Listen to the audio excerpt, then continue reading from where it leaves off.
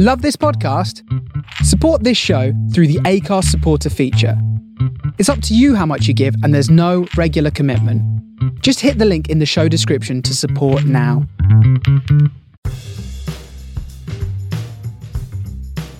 Three people, and you're going to have 4 weeks. Do something. It started out of pure stubbornness, which is great.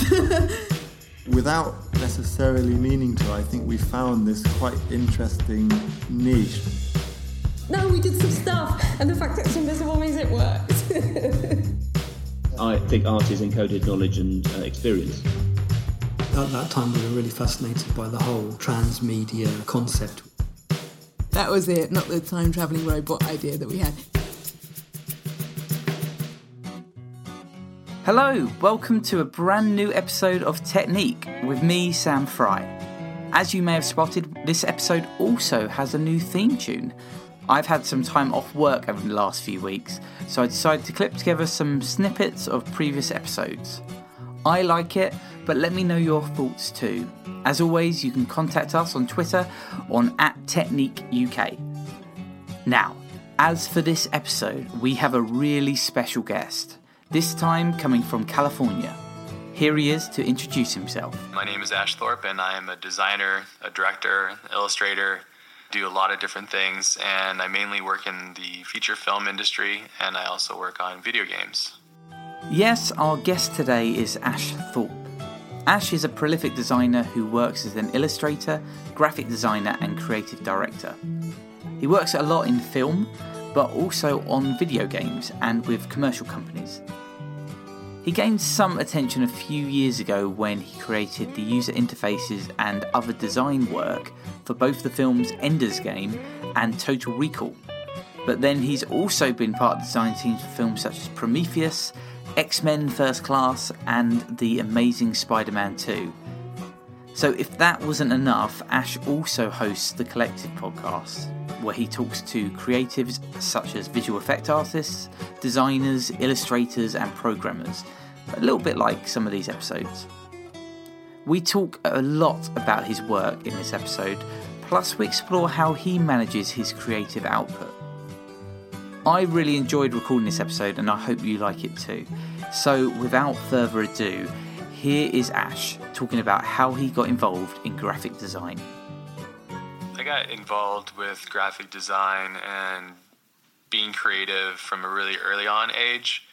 I grew up without a lot of privilege or excess of material objects, so what I didn't have in my childhood I filled with imagination.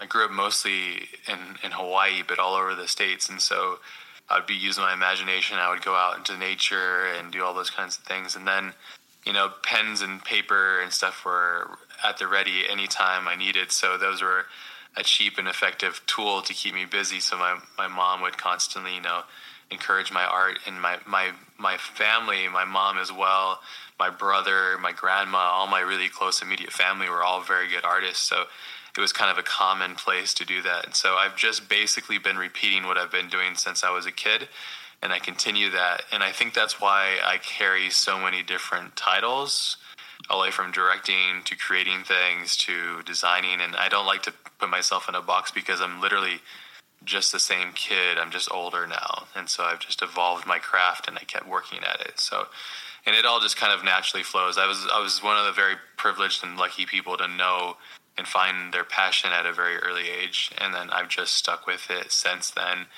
And it's been an amazing journey. What kind of things were you doing when you were a kid, and were there particular work that you were creating? When I was a kid, the kind of work that I would create, like art, a lot of it was just like pencil drawings. We all kind of start with that. I can remember a great fond memory if I look back at a certain particular time when I was a kid drawing.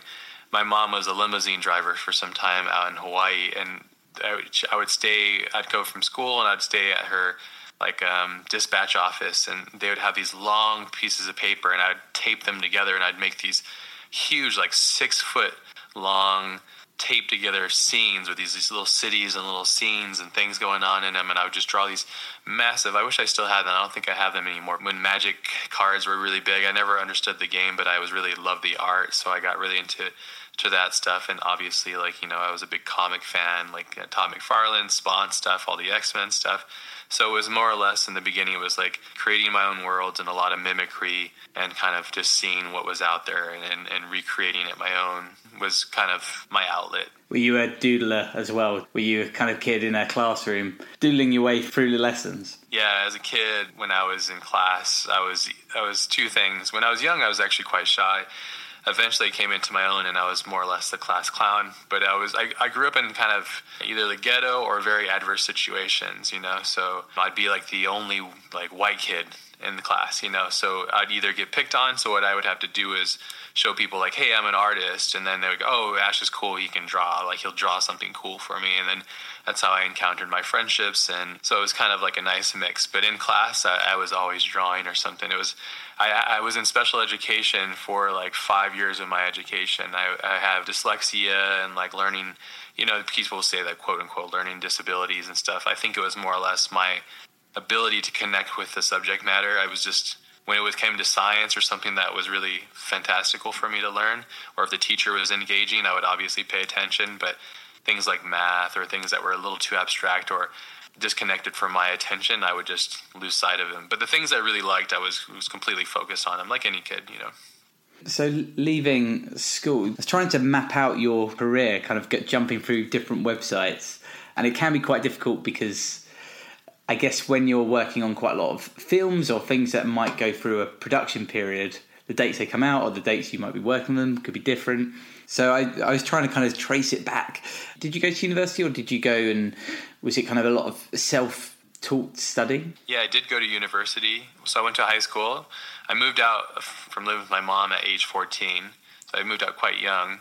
And then I lived at my dad's house. And it was oddly enough, he was a sponsor for Alcoholics Anonymous. And so he basically, all my roommates were these grown men who had fractured their lives and then come out of it. So I was living with those guys when I was in high school.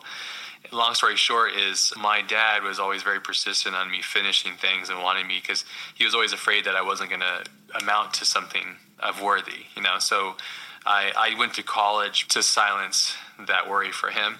I didn't feel like I really felt like I needed it or wanted to do it. I did it for him, and it was also a way for me to further my education. But I really wanted to go like to a very prestigious college from a very early age, because I knew who I was and what I wanted to do. I knew that there was no joking around or playing around. I wanted to just do the best that I could and go to the best school and all that stuff. But at the time, it was the art center. I really wanted to go there, but it's like it was $100,000+ for tuition there, and I simply could not afford it. So I ended up going just to like local universities.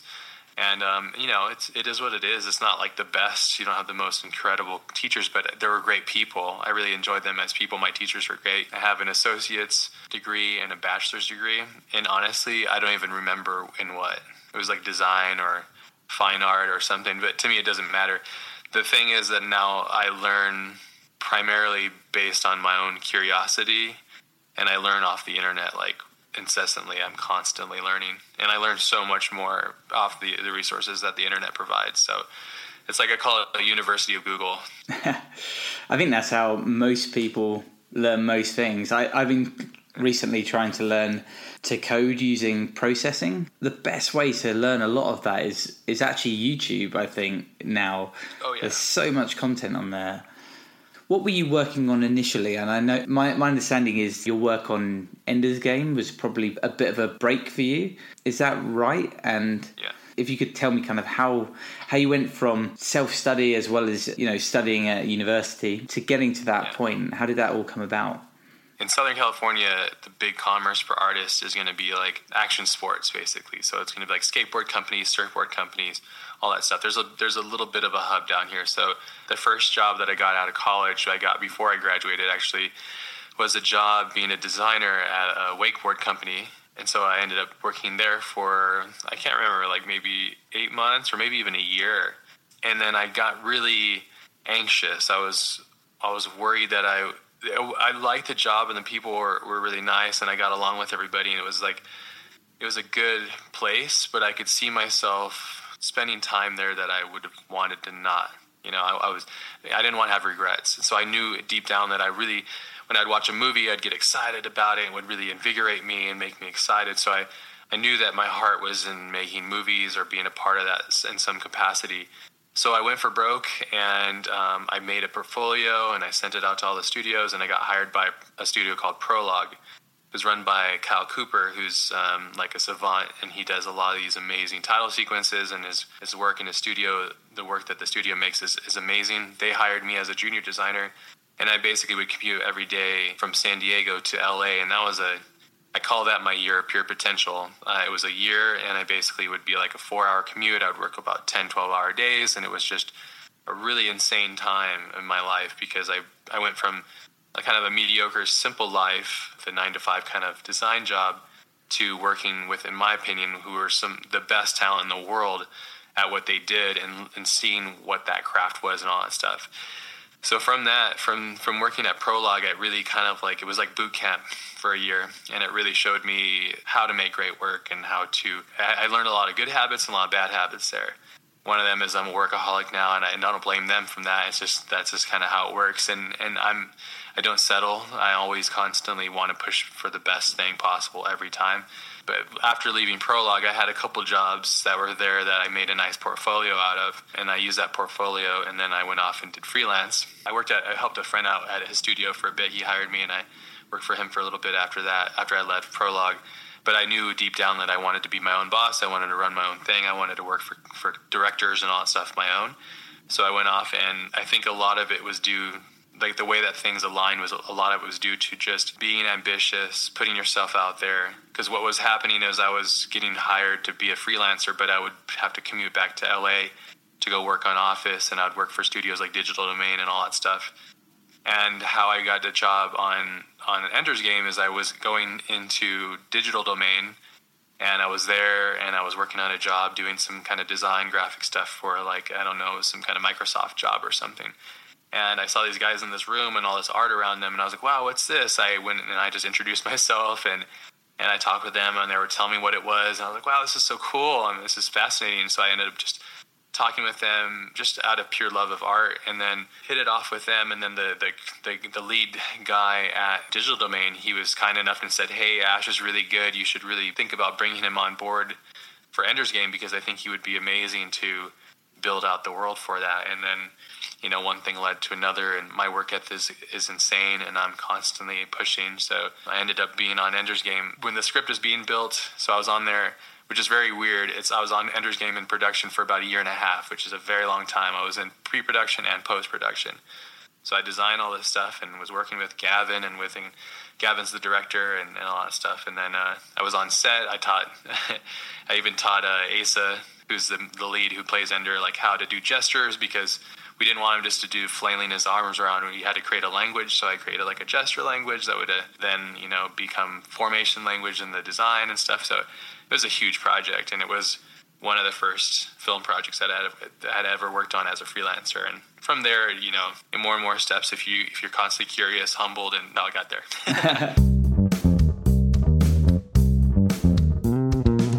I don't know, if it was me, I'd be really intimidated by the breadth of types of design work that you were doing on Ender's Game in that case. If you're going through that in a year and a half, I guess learning something like how to design for gestures. I know people that work in the software industry, and there's, I guess, more and more thinking about gesture-controlled design. But actually, to imagine that, and I think I saw somewhere else you talk about when designing kind of user interfaces for film, really you're trying to look at the experience and that visual experience for the person viewing it. So it's not just about the gestures.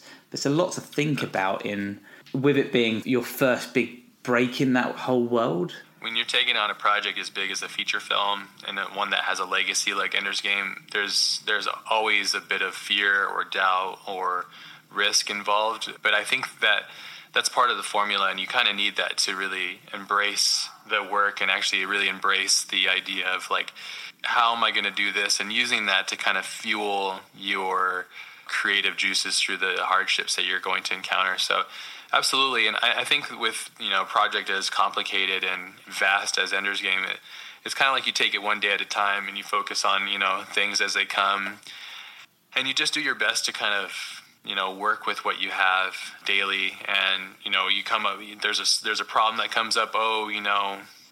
What Ender has to have. It has to have a gesture here, or he interacts with this pad here. A lot of the times when you're making UI or designs for films, it's totally different from the real world. If it were to, you would not want to interact with a machine like that. I think in the real world, you'd basically want to lay in a chair and have AR, basically, and use hand gestures rather than full body gestures and stuff, in my opinion. But when you're doing it for the big screen, you want to really create this huge, fantastical, whimsical experience. So it's a totally different experience, I think, and it's a totally different design challenge. So, what's the team structure and what's your ability as an individual artist in that world?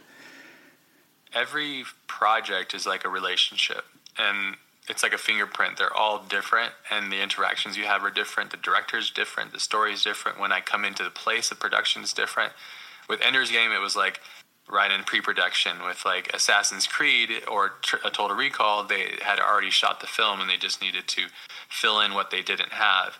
Every director is different. Some are more finicky, some are more trustworthy, some are more hands-on, some are more hands-off. The methods that I've tried to work with when it comes to working on films and stuff is you basically get on the best page possible on your first touch with the film. The director, you basically put your best work forward. That allows you to control it a lot more. So I would put all my best ideas out and I would present them in the best way possible and then just try to hit a home run. And once I win that trust of the director, because the director, for the most part, are insanely busy. And the last thing that they want to do is hire somebody that they have to hold their hand. They want to hire somebody who's smarter than them or better than them at that craft so that they could focus on other things. Because most of the time, directors don't care about the detail minutia of certain things. They just need to tell a story, and that's their job. They're just kind of shifting the story, pushing the story. How can they most effectively tell a story? They're not worried about what typeface I'm using, all that kind of stuff, That's my job. That's my job to worry about that. And I communicate that clearly with my directors. Having directed things myself, and through the years with each project, I've done my best to try and create the best experience for my directors, because at the end of the day, that's my job. They're my client, and the closest I can get to them and the closest I can work with them, the better. How much of it is prototyping, and how much is it dependent on different people reviewing the work as it builds up? When the process for making films begins, it's basically once I've agreed to get on the job and the budget works and we've all said, okay, we're all going to do this together, and this is, when things are due and all that stuff, I basically do out a roadmap of like, okay, this is going to be done when and all that X amounts. You always start with obvious communication, and then talking about references or inspiration, muse, big ideas, concepts, getting all that, taking as much information as I can, digesting that, and then I'll take a piece of it, the one that I connect with most, and I'll make a design or a pitch or an idea. Once I get that approved, then it goes into the next stage of production, which is usually going to be animation or CGI or VisFX and all that kind of stuff. And depending on the film, usually what it'll be me, and then I'll hire a friend, somebody I know or I trust. I'm not big on working with like lots of people. I don't like managing people like that. I'm not really good at it. So I'll just hire like a friend, and they'll take over the animation part. I direct them through the animation part, and then we will basically keep working until the director's happy. We take all that content information and then we hand that off to like a VisFX team, who then keys it in to track shots, and they put it into the film, and they do all the VisFX stuff, which is comp work and all that stuff, compositing and stuff. So that's how it's generally happened when it comes to design and UI and these things for film and stuff. That's been the typical process. And how much do you need to understand, I guess, the ways of working of some of those other teams? So if you've got essentially a handover point, there's certain requirements that they need. How much of that is a collaboration, or how much is it, okay, this is what we've got, take it, interpret it? How does that bit work? Yeah.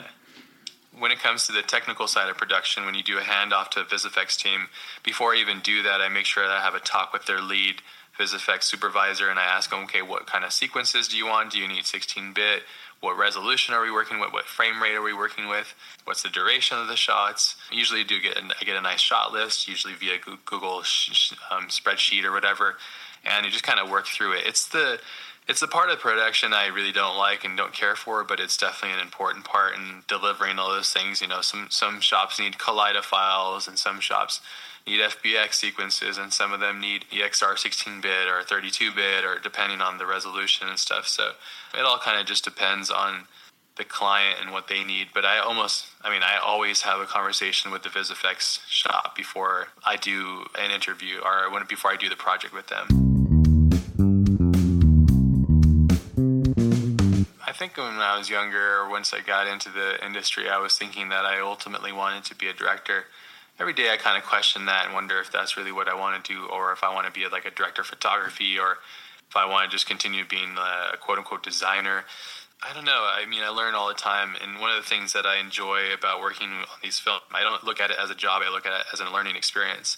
With each director I work with, I learn a little bit about how they process things, how they maneuver situations. From the brief windows of time that I have with them, I kind of learn that process. I take all that information in, and then I put it into my own career. Not in a weird way. I just use it as almost something like, oh, that person did that. But to be honest, at the end of the day, I just make the films that I make because it's almost like the films that I make now are already made in my head. Like eventually, I just get them done. So I just build them out really, and it just feels like it's like a natural. It's like breathing, kind of. So I think that's really when I'm in harmony of creating. Is like it's not that it's effortless. It's very difficult to make them, but at the same time, like there's no compromise. And that's the one thing I love about the purity of making my own work is I have no compromise. I'm not answering to somebody, or I don't have somebody's opinion tampering my own creativity in a sense. Not like I'm not open for criticism, but when I make my own work, as I direct my own things personally, as I make films completely my own, I just like making them for therapy almost, you know, a release just to make something. The kind of work I like to do nowadays is going to be probably mostly around just working with really good people, smart people that challenge me, projects that challenge me, not just from a technical standpoint, but also like, you know, getting me critically thinking about things. I just finished working on a really powerful documentary. It's the first documentary I worked on, and I really enjoy the film, and it was a very difficult job, and it was probably one of the most challenging technically jobs that I've ever done. So I'm very excited about getting that one out to the world. But nowadays, if I had to choose, I've been trying to do this split. I try to split my year half. I do 6 months of really intense hard work on top client stuff, and I take all that money and then I just spread it through the whole year. And then I like to take the other part of the year to just go do some photography, learn new CGI tools and different things, so I can then take all those things and build out my own projects. And I'm going to start making a big shift in my creative kind of energy and flow, and I'm going to start working in Unity or Unreal Engine, probably Unity, but I'm going to start building games or experiences and getting into that realm because in my opinion, I see that as being the true future of creative consumption, basically. So in London at the moment at the V&A, the Victoria and Albert Museum, they've got a games exhibition, but it's all about the process of making games. So that's cool. So it's a design museum in its instance anyway, but it's great. They've got a lot of the original storyboards behind games, and then they go into some of the initial artwork, and they explore different areas of, you know, how AI is being used in games, for instance. They look at kind of character development, the actual scenery. It is a really interesting world, and I guess gaming generally is becoming recognised more and more as an art form in itself. I guess the other part of that is as well, when you play a lot of video games now, it's like you're taking part in a film. A lot of them are really narrative based. It's not like the kind of old platform games or whatever that, you know, you appear on a level and you go and try and get to the end. Is that what interests you? Is it the story parts of gaming? What's the bit that makes you want to work more and more in that whole area? I'd say like the things that make me excited or interested in shifting my attention towards games is I don't even look at them as games. Like when I grew up, it was like Super Mario, you know, like the Super Nintendo, or like their first original Nintendo system was kind of what you played in. Those games were all about, you know, pressing the right button at the right time. And those games I don't really like to play. I don't like to play those games anymore because they're more or less frustrating. So the games I like to play now are more or less like, I wouldn't necessarily say that they need to have a narration. I do enjoy a game that's more or less ambiguous about that and allows you to kind of fill in the blanks and experience. So I've just recently played 2 games that I think have really changed me in my approach to how I look at games. 2 of them, one of them is called Journey. It's a really beautiful game. And it's quite brilliant, and it's almost like, I wouldn't even call it a game. It's the same problem we have with terminology for things like, you know, Netflix or all these streaming applications. They're not television, really. They're like streaming. There's a different, there's like something, they're just different, you know? And so I kind of look at these as just being different experiences. And so Journey, and then I just played Inside, which is brilliant, super brilliant game, and I love the mechanics and how ambiguous things are, and just the world and the problem solving and just kind of going through things. And the thing I also love and admire about that game is the style in which they use. It's like one thing I love about like Tim Burton's films, like they're filled with style. And I think that you use the method of the technology to make a style rather than, I really don't like it when games do go full cinematic, because it's like, okay, well, you're not too far away from movies and I've already experienced that. I get the idea that, you know, it needs to be a narration, kind of like a pick your own adventure, which I think is really cool too. But games and the engines and the technology are still quite far away from being photoreal, so it just feels like some kind of weird uncanny valley. So yeah, so I have a lot of thoughts on games and stuff because I'm really curious about it, and it's definitely a world that I'm really interested in. But it's the same, it's my same approach that I have with everything. I question everything, I digest it all, and then I just kind of process it on my own critique, basically, or my own kind of just the way that I look at it, what I value, you know. And I do the same thing with design, you know, or anything else too. When I look at some of your portfolio of work, what's really interesting about it is a lot of it is intriguing. So you use quite a lot of patterns, quite a lot of repetition, but there's something, especially some of the kind of the video files that you've either got on your site or on Vimeo and other places that I've seen, you kind of get drawn into that, then there's experiences in themselves.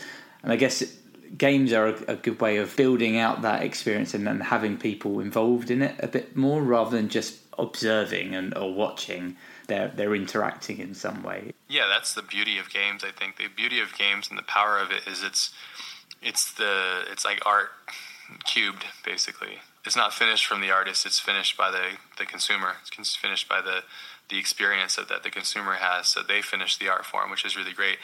Some films are like that too, but I think with games, the experience aspect is really the missing piece. I think that is what's going to connect us all. And I think I think games, and I think there's another term for this. I would say like, I don't know, digital experiences or whatever. I don't know. We need another name for this because it's not.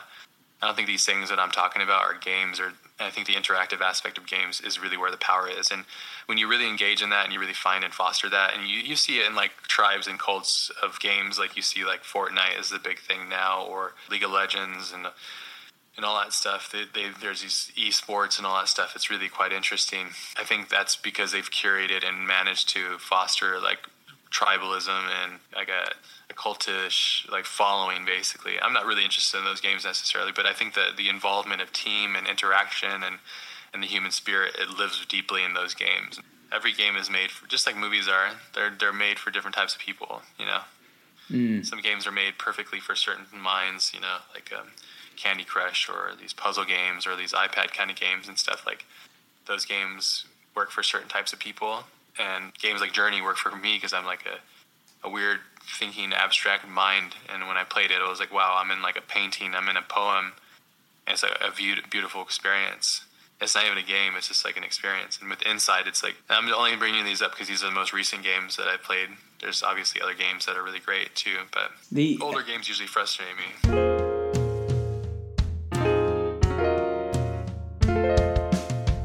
The other thing I wanted to ask you about is your podcast, the Collective podcast, which you're almost at 200 episodes of. That's been going for 5 or so years, I guess. Can you tell me a little bit about starting that, and why did you start it in the first place, and is it something that you're planning to do for a long time coming, or how are you feeling about it these days as well?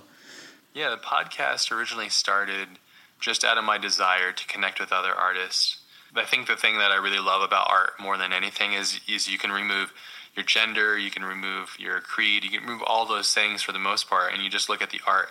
For me, I think that when I encounter that, I love seeing somebody's art that I connect with emotionally or intelligently or whatever, and I love just reaching out to that person and having an honest conversation and sharing that with the world is, I feel like, to me, is a gift, and that's really what the podcast is about. That's the only agenda.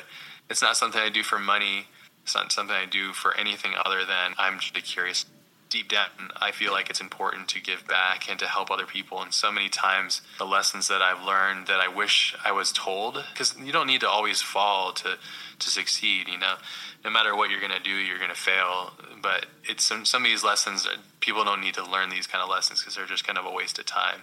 I try to use the podcast as a mechanism to help people through things like creative block and all those things, or time management, or like strategies basically to live a prolific life. And I think for the podcast and the duration, there was a time where I took a little bit of a break from it because I was so busy, and I didn't realize that people were listening to it. It actually has a really big, loyal fan base. I don't do Google Analytics. I don't pay attention to any of that kind of stuff. But when I did stop doing it, I got a lot of messages and notifications and all these kind of things like, oh, when's it coming back? I miss it. It's important for me and stuff. And so I was like, okay, well, I didn't know that, but I had to come back on my own terms. So, because I'm selfish with it. So eventually came back to doing it. And yeah, we're almost on episode 200. I've been doing it for almost 5 years. My friend Andrew helps produce it. I don't know how long it's going to go, honestly. I think it's going to go for as long as I'm curious and wanting to share those conversations with people. It could go on for another 5 years. It could go on for another month. I really don't know, and it'll stop and end whenever it feels right. And that's the beauty of it. There's no strings attached, And I like things that are that pure, because the podcast for me has to be this like very honest, open place. I've had guests say, oh, can you edit that out? And I'm like, I really would rather not, because I want it to be as real and direct as possible, so that maybe they get a little mad at me, but I don't want it to be disingenuine kind of thing where it's not a real direct conversation with the flaws and the ums and the ahs and the bad answers. I find beauty in that. I get a lot of that from like listening to Joe Rogan's podcast, and there's a lot of different podcasts I listen to, but I just love those moments that, oh, this person's really being real, or this is real advice, or this is real feedback, this is authentic, In a digital age, we're always hunting for authenticity, and I try to give that with the podcast.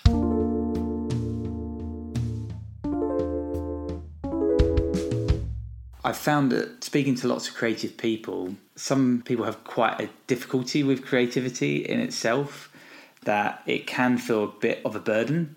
So one person, an artist called Layla Johnson, she described it on the podcast as something that she can't stop. It's some people will say to her, why don't you go do this other job, or you're smart and you might make more money doing something else. But she says, well, I couldn't stop myself creating. I might as well do it as a job, because there is no way I can stop doing it. And if I'm not doing this thing over there, I'm going to jump and go and do something over there and use a different medium. What's your feeling about that? Because it sounds like you're quite prolific with the amount of things that you do, and going from creating work for film or creating podcasts or jumping between different mediums. How do you feel about creativity in general? I love creativity. That's what I would actually title myself as. Whenever anybody asks me, I just say I'm just a creative. Now, what does that mean? Then I have to break it down. But for the most part, that's all I am. And when you're talking about her being so possessed with like, well, this is my life, this is what consumes me, this is what I might as well do as a job. That's my kind of people. I love that. And I love hearing that, because then I don't feel so alone, because so much of who I am is I'm so passionate about being creative in all different aspects. Like right now, I'm like designing a car for like a famous race car driver, and then I'm working on my own personal films, and I just worked on a documentary for Netflix. It's definitely there. I'm trying to be as prolific as possible and creating as much as I can. I have been figuring out methods and ways to interact with my creativity. My inspiration was always my biggest fear, that I would have a career or a job and I would have to like deliver on time, and I wouldn't have the mechanisms within myself to deliver high quality work continuously at a regular basis. And I've managed to figure out how to do that, how to manage creativity, how to navigate its pitfalls and ups and downs and stuff. But ultimately, I just love being creative, and it's like really what I think defines me. So I'm like a very passionate creative person, I would say. That's basically who I am. I was just thinking about you just now. In which country and in which town? How you doing? I hope that you are okay. I was worried about you now. That was Ash Thorpe and our interview. Personally, I found it a fascinating insight into film production and what it's like to be a graphic designer in that process. Of course, if you enjoyed listening to Ash, you should definitely check out the Collective podcast, which you can find wherever you found this one. Also, Ash wanted to leave you with one thought about you and creativity. If you're hearing this conversation, if any of this connects with you and you feel creative or, in any kind of way, it might not necessarily align with my creative path, but if you're creative with code or your process of taking care of something or problem solving or building an app to help the humanity or whatever it might be, but if you somehow connect with this, I would say no matter what you do in life, you should find what you're most passionate about and dedicate everything that you have, because you owe it to yourself and you owe it to the rest of the world to do so. Because when you live to your full potential, it just makes for a better life for everybody, yourself included. Wow, what a lovely way to finish the episode. So that's all the time we've got for this month. I hope you enjoyed it, and also I hope you enjoyed some of the new music. We had a few different little tunes playing throughout this episode. And if you thought that actually we could do a bit better with some of the music, then why not get in contact with us and send us some? We're always looking for some content from some of our listeners. Otherwise, all that's left for me to say is thank you again for listening. We'll be back again next month with some more interviews. In the meantime, take very good care of yourselves. Goodbye.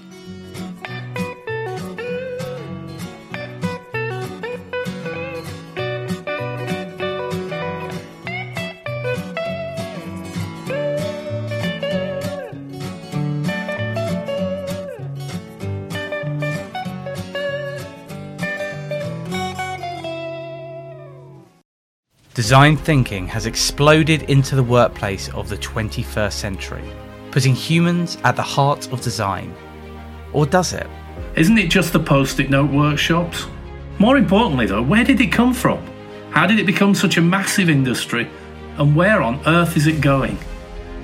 Is design thinking what is taught in design schools? And can it be used as a philosophy for the future? Find out more as we, Richard Adams and Sam Fry, explore these ideas with experts in the field on our First Technique mini-series about design thinking. Subscribe to this podcast so that you don't miss an episode.